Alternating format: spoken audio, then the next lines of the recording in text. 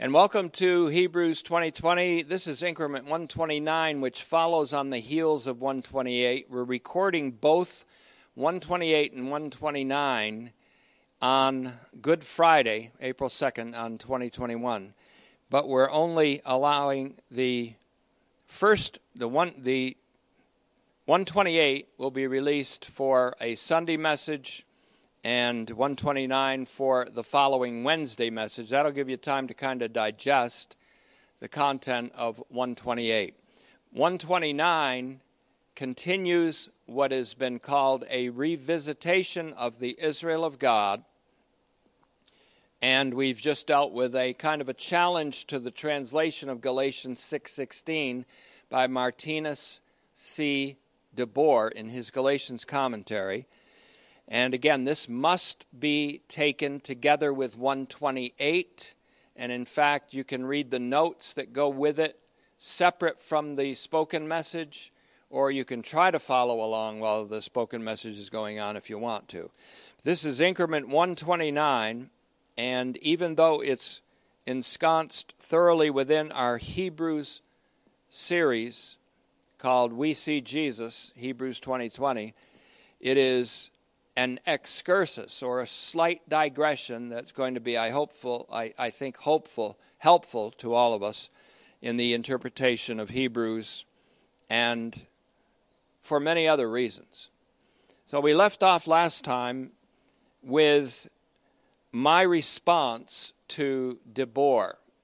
And because I'm not intending to reiterate everything from 128, again, I urge you to listen to that first, and then 129.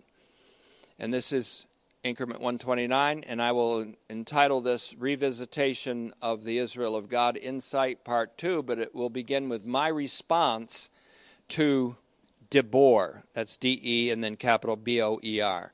Father, we ask now, and I ask as a pastor who teaches, that I may be granted the grace by you today to be a helper of the listener's joy, that the joy that we derive from this message and from seeing Jesus with the eyes of our heart will be a lasting joy that will take us not only through the trials of life in the near future, but a joy that lasts until we see him face to face. We ask this in his name, amen. My response to de Boer: that the Israel of God was a descriptive title assigned by the false gospel preachers in Galatia to themselves, which is de Boer's thesis.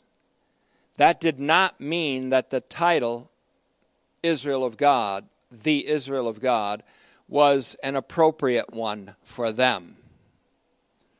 Consequently, if Paul was indeed pronouncing a benediction of mercy on his opponents, and that's very important because I believe that he was here. This is my take also. That Paul was indeed pronouncing a benediction of mercy on his opponents. He was calling them the Israel of God ironically, while nevertheless intending to pronounce mercy on them. In fact, God will show mercy on them, and as I said last time, and will say again, he has, in Jesus Christ and him crucified, shown great mercy to them and to me and to all of us. As Paul showed in a later letter, Romans, even though Romans is first in the order of placement in the New Testament, it's later in the chronology of Paul's letters. So Paul showed in a letter later, Romans, that he explicitly declared that all Israel will be saved. And by Israel, he meant that which people refer to as national or sometimes ethnic Israel, which I think is better described as historical Israel. Contrary to the assumption of those who hold an anti-Jewish sentiment, both then and now, or who harbor either a terrible oversight of insight, or even worse, contrary to those who are infected with the terrible plague of anti-Semitism, contrary to what you think, all Israel will be saved. That's historical Israel. That's what we would call the Jewish people over the course of all history, from their escape and exodus from Egypt onwards. All Israel will be saved.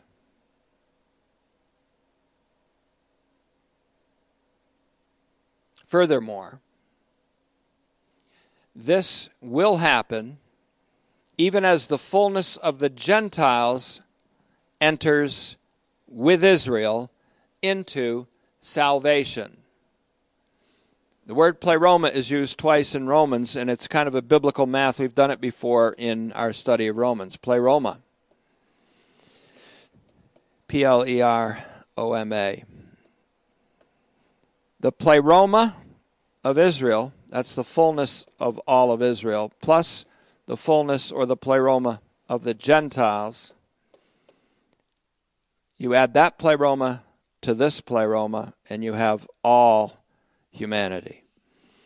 And so, once again, the pleroma of Israel, which is the full number of all of Israel diachronically throughout all of time, and the pleroma of the Gentiles, that's the totality of all non-Jews or Gentiles, or what are called the nations, over all the course of history. Add those two pleromas together, and you have the totality of all of humanity over all of time and through all of history. Romans 11:30 to 36 also expresses that. In fact, we're going to take a look at that passage in Romans 11 in the last closing paragraphs of Romans 11 in a moment. Contrary to Hellists, on the other hand, or infernalists as they're called, people who believe in an eternal hell of conscious torment in 30 million degree Fahrenheit heat, which one dispensational author estimated hell to be. Contrary to these Hellists and others who are in a flight from the insight of the USSJC, UICC, God has looked down, or locked down. We like the word lockdown, don't we, lately? God has locked down all Jews and all Gentiles in disobedience and unbelief in order to have saving mercy on all. I say saving mercy because God's mercy is saving in Titus 3:5, Romans 11:30 to 32. So contrary to Hellists and others who are in flight from the insight of the universally saving significance of Jesus Christ, God has locked down all Jews and Gentiles throughout all of history in disobedience and unbelief in order to have saving mercy on all. Consequently, it's perfectly in accord with Paul to pronounce a benediction, that's a blessing, even on his Jewish opponents in Galatia, whom he considered to be perverters of the gospel of the grace of God. Again, this is perfectly agreeable with his words in Romans 11. I take this translation from when we did Romans, the epistle, reading Romans with the light on, and we begin with Romans 11:25, and we'll go all the way through 36. My siblings, this is Paul, who had been severe up to this point, even in Romans, now became kind and tender in his appeal. He says, my siblings, I don't want you to be ignorant of this mystery, so that you would not be sensible only in yourselves. What he means is, I don't want you to be restricted to the general bias that assumes the omnicompetence of common sense. In order that you won't be sensible only in yourselves, I want you to know that hardness has come about in part of Israel, that's historical Israel, only until the totality, pleroma, of the Gentiles comes in. That means enters the salvific kingdom of God, the Israel of God, the king, we could say. Verse 26, and without further ado, all Israel will be saved. All the Gentiles, all Israel. That's all people. And we'll see what that means in a moment. That means they're all going to enter the salvific kingdom of God, and they will all constitute the Israel of God. So without further ado, verse 26, all Israel will be saved. You hear that, anti-Semites? Do you hear that, anti-Jewish people today? Do you hear that, so-called Christians who think that you replaced Israel as a Gentile body? You hear that?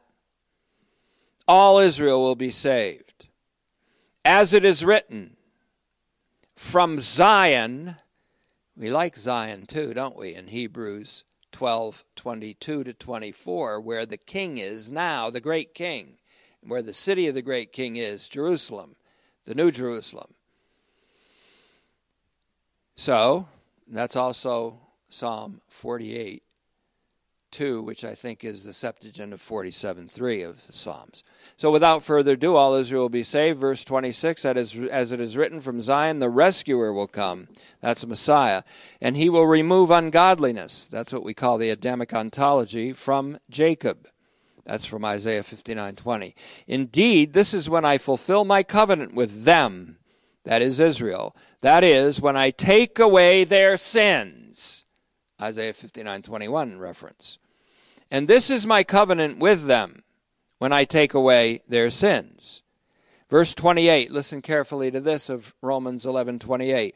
In connection with God pronouncing a blessing upon the opponents of the gospel in Galatia, he says in verse 28, as for the gospel, they, who? The hardened part of Israel, that is, the broken off branches of the olive tree, as he expresses it earlier. As for the gospel, they are enemies for your sake. But as for the election, they are beloved because of the patriarchs. For the gifts and the calling of God are irrevocable. As you, speaking here to Gentile Christians in Rome, who were a little bit arrogant about their position against their Jewish brethren, as you Gentile Christians once disobeyed, meaning you were once pagan unbelievers. You didn't just get born believing. You weren't born as a believer. You, as pagans, pagan unbelievers, once disobeyed. But now you've received mercy. That's saving mercy, of course, in Titus 3:5. So they, he's referring to the hardened part of Israel, whom you Gentile Christians see reflected in your Jewish Christian brethren with whom you have an axe to grind, and that's the context of Romans. So he says, so they also have now disobeyed. That is, the Jewish people from historical Israel who disbelieved the gospel and became unfaithful. So that, why? So that the same mercy given to you, they will also receive. That's a saving mercy for rejectors and disobedient and unbelieving Israelites. For God has locked down all human beings in disobedience in order to have mercy on them all. Now, if we've been locked down for a year plus in this country just to learn that lesson, that's enough. It was worth it. God has locked down all human beings in disobedience in order to have mercy on them all. Now, how would you respond to that? How would you respond to that? I'll tell you how Paul responded to it. It's found right here in verses 11:33-36. Oh, the depth of the wealth and wisdom and knowledge of God. How unfathomable are his judgments, and how incomprehensible his ways of acting. For who has ever known the mind of the Lord? Who has ever become his advisor? Who has ever first given to him and has to be repaid? For from him and through him and to him are all of the beings of the entire universe of proportionate being in all of its times. To him be the the glory for all the ages. Amen. That's how you act when you realize that all will be saved. That's what you say. You don't say, no, well, there's some that aren't going to be, and there's hell for some. You say, glory to God. That's what you say.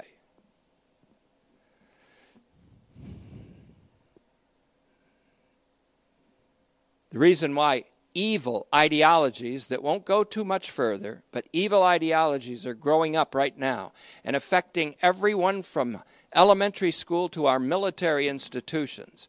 The reason they're allowed to flower now is because of a flight from this insight, because of an oversight of this insight I'm talking to you about now. The recovery of this insight will have to mean the retreat of these evil and destructive ideologies. Now, this saving mercy did not mitigate Paul's deep disgust at the false gospel. Don't get that wrong.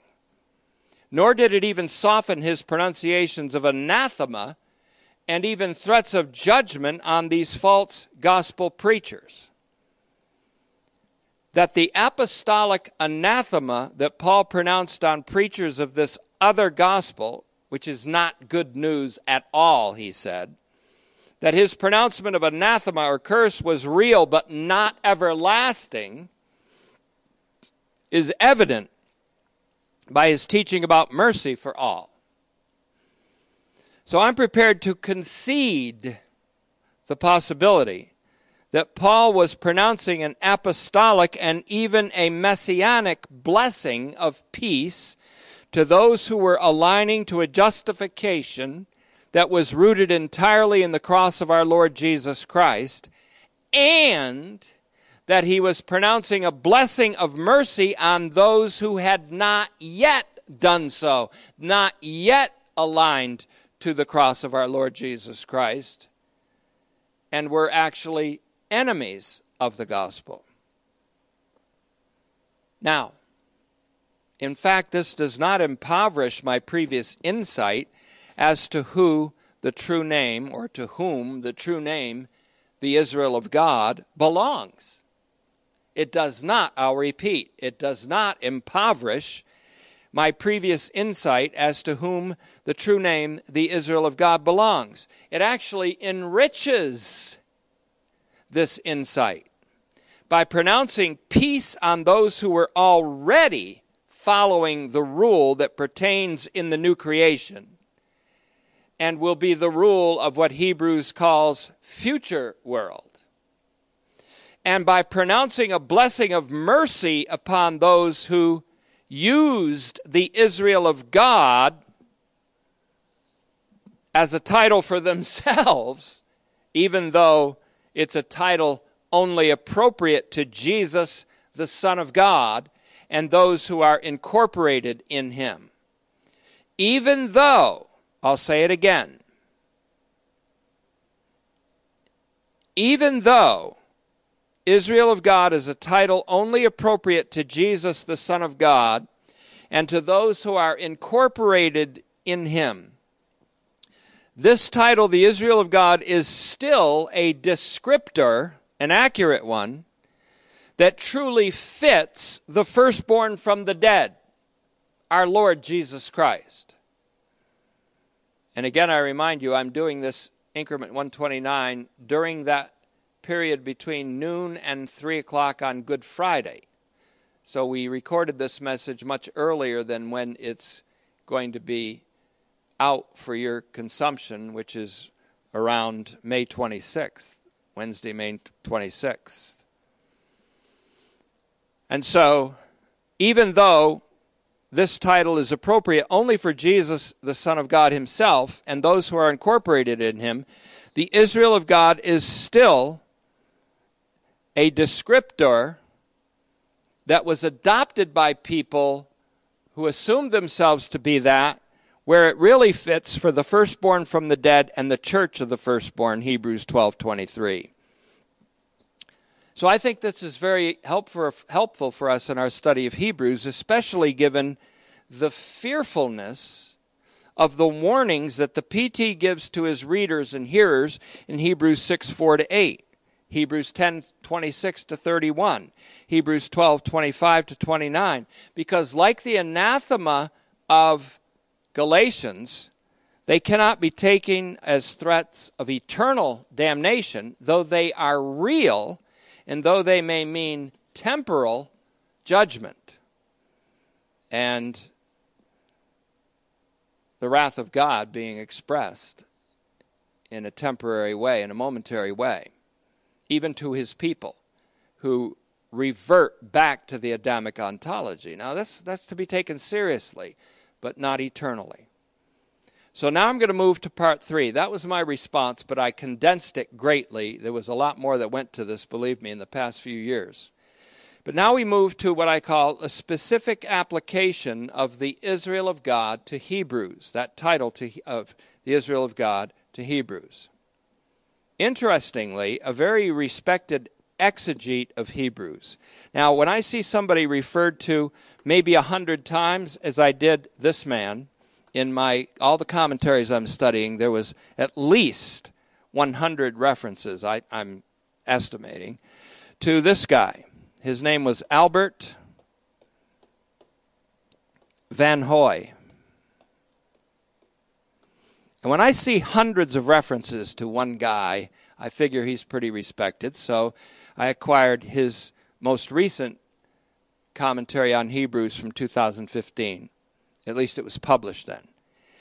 This very respected exegete of Hebrews was referred to scores of times in all the commentaries I've read, namely Albert Van Hoy, believes that though Paul did not write Hebrews, he nevertheless gave a personal endorsement of the anonymous writer and of that epistle itself, or the homily itself, and that anonymous writer was evidently an associate of Paul. Van Hoy makes it clear he believes it was Barnabas. And I think we've explored that before. There are very good arguments in that direction. But in the East, where the patristic theologians of the East constantly believed that Paul was the author, in the West they did not believe that he was the author. So there was a problem with the anonymous author. But there is something that was written in 1631 that Van Hoy mentions. And he writes about a part of Hebrews, which we're going to go to now, Hebrews 13. We'll start with verse 18, called the dispatch note. The dispatch note. There was a part of this epistle toward the end, or this really, it wasn't an epistle, it was a homily, but it was sent in a letter or sent as a dispatch. Now imagine this. Imagine if you had a respected mentor, a theological mentor.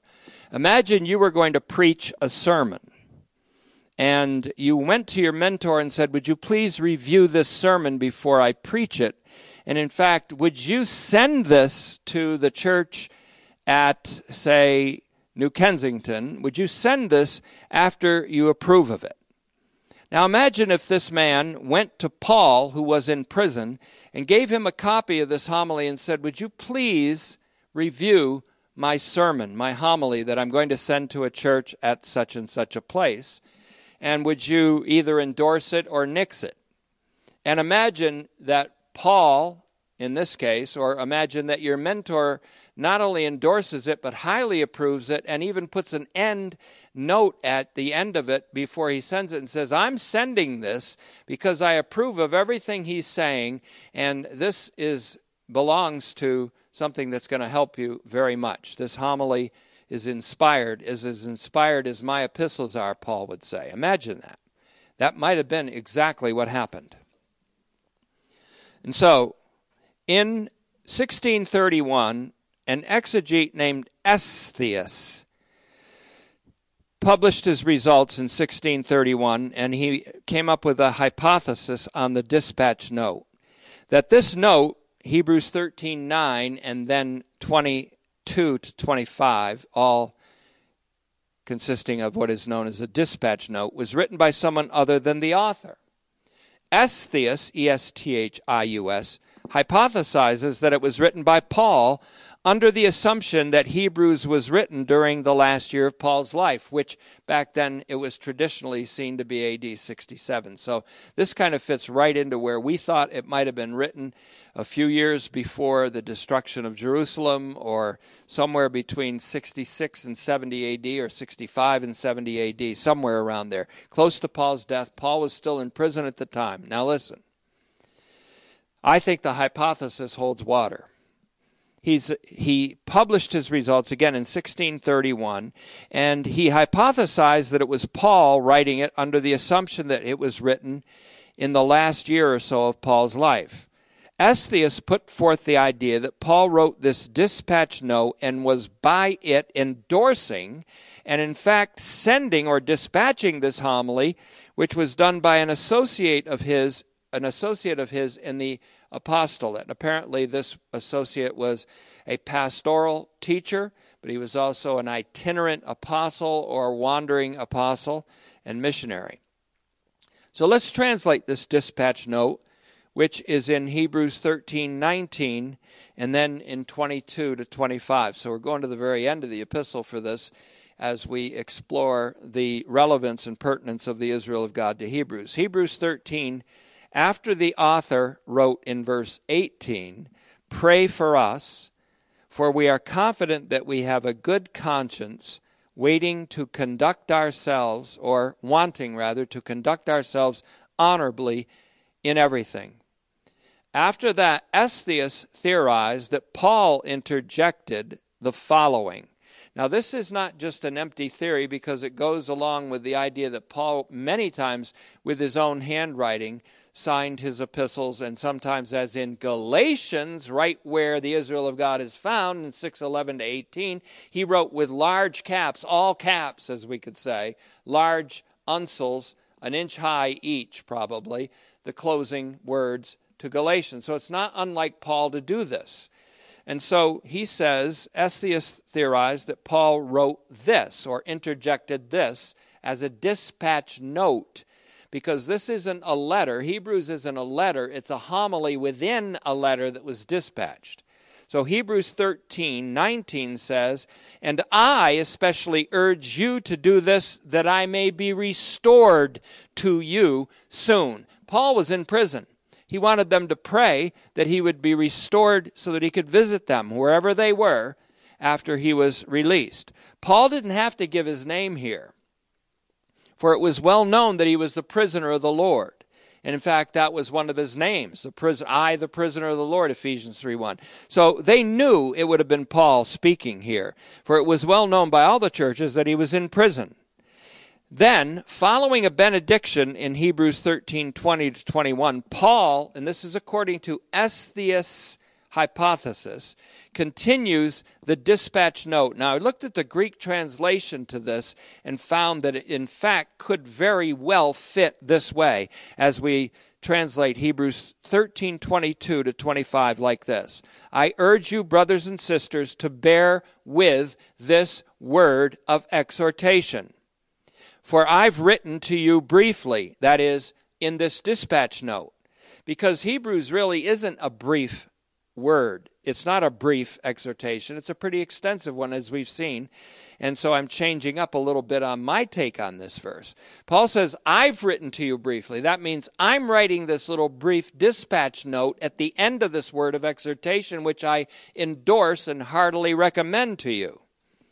"Knowing that our brother Timothy has been released."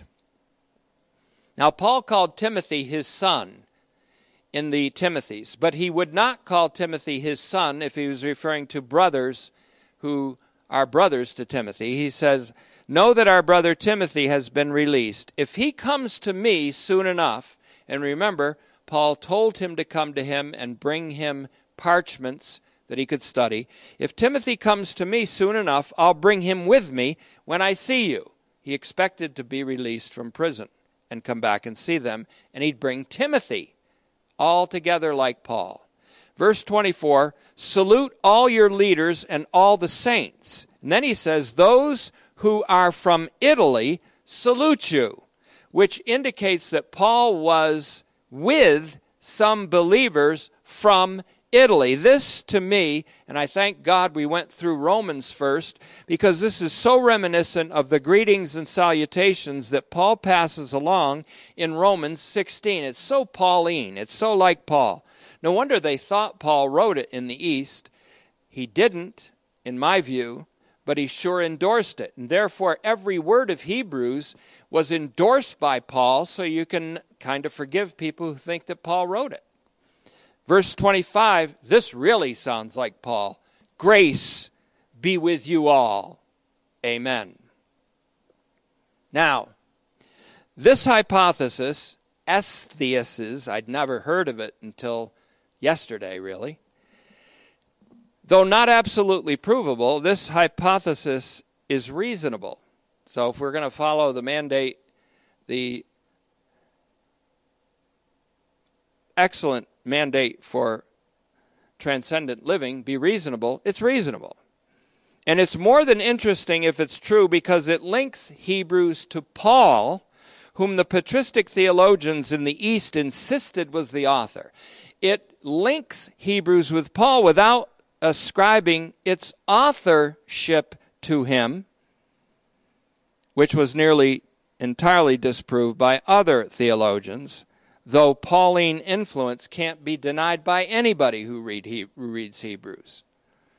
On top of that, it links Hebrews specifically to Galatians, and there's a great hook up there, and an important one, where Paul closed out that fiery fusillade of a letter with his own handwritten paragraph, which happens to begin at 6:11 of Galatians and end with 6:18, and climax with his what? His blessing of peace upon those who walk according to the rule of the new creation, which is instauration, and mercy upon those who wrongly called themselves the Israel of God, or ironically called themselves the Israel of God, because of mercy upon all. So that handwritten paragraph in Galatians, which we are linking with his handwritten paragraph at the end of Hebrews, that passage in Galatians is the only place in the Scripture where the Israel of God is found, that identifier. So the implication is that those who follow this rule, or the way of Jesus Christ as we call it, the way of Jesus Christ and him crucified, that the Israel of God was in fact those who follow that rule. And they were the authentic eschatological Israel, and therefore the real Israel of God. Therefore, the insight of the Israel of God that we came up with years ago still stands, while our translation of Galatians 6:16 might vary slightly to be linked up with mercy toward all people, for it pronounces mercy on the opponents of the gospel, whom Paul anathematizes in the beginning of his letter to the Galatians. That's a lot to digest, I know. That's why I've also put it in note form and in print, and even that was very difficult to do, so I'm praying that God the Holy Spirit will make this all clear to you. The implication, again, is those who follow the rule or the way of Jesus Christ and him crucified were the authentic eschatological Israel, and therefore the real Israel of God, upon whom Paul pronounced the messianic apostolic blessing of peace. It's a messianic blessing, too, because Jesus, upon his resurrection, said, "Peace be to you," in John 20:26. But to that benediction, Paul added the blessing of mercy even upon his opponents in Galatians 6:16.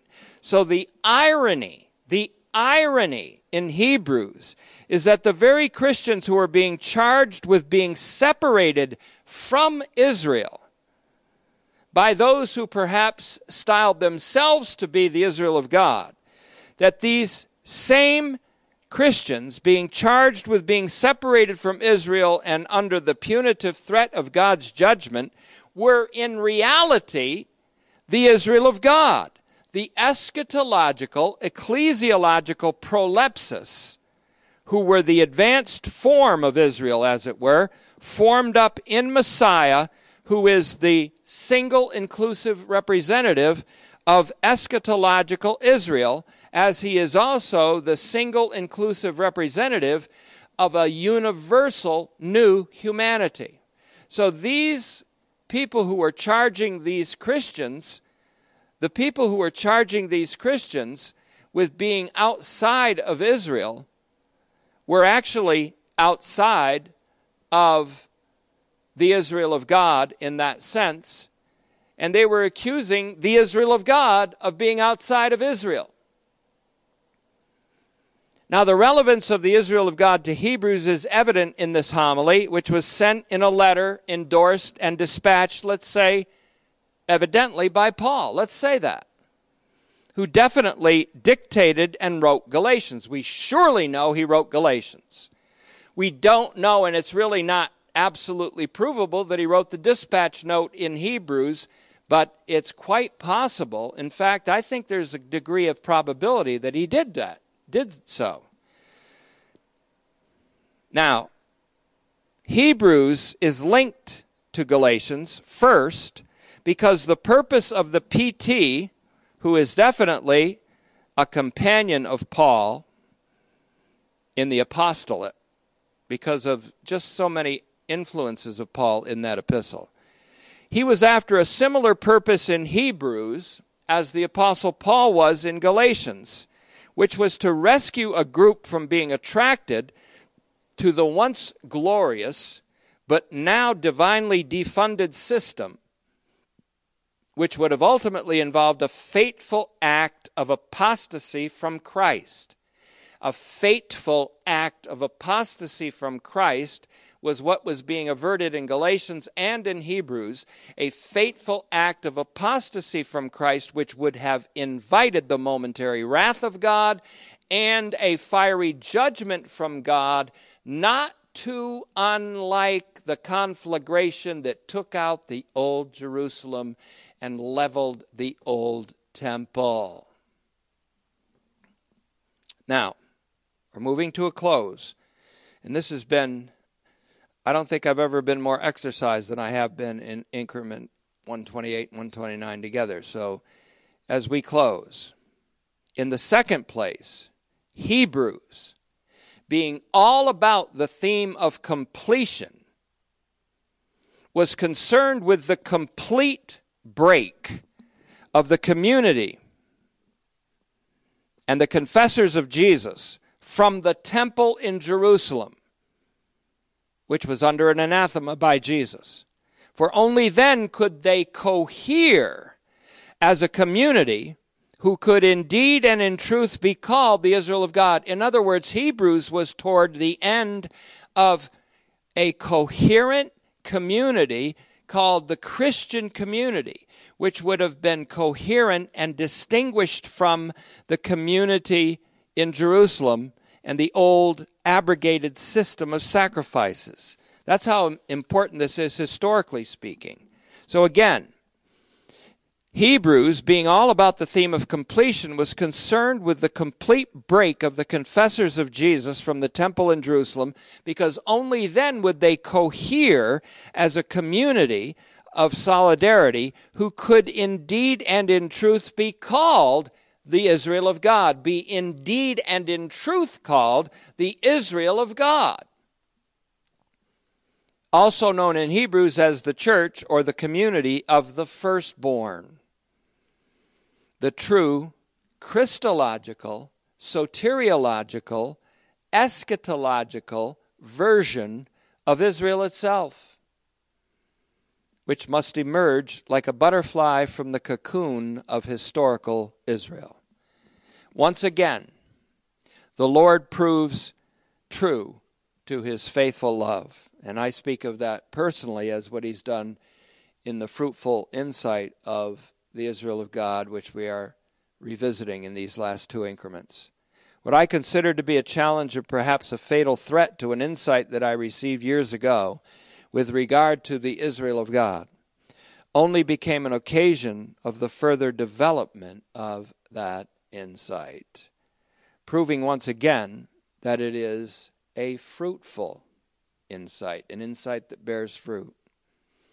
With this and the linked insights of USSJC, UICC, along with the AD 70 trajectory, we have been equipped with invaluable interpretive tools so that we can exegete Hebrews and the rest of the New Testament for that matter, with the result that those who listen and read may rejoice and go out into life having the joy of the Lord as their strength. Nehemiah 8:8 through 10. It is also strikingly evident that God had a purpose for us to come to Hebrews, not only via John and Revelation, but also through Better Call Paul.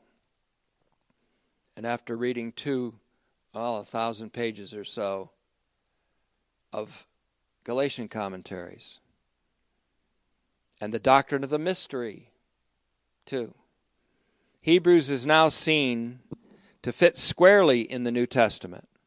Those who want this to be an epistle written by Paul may at least now revel in Paul's evident endorsement of this homily.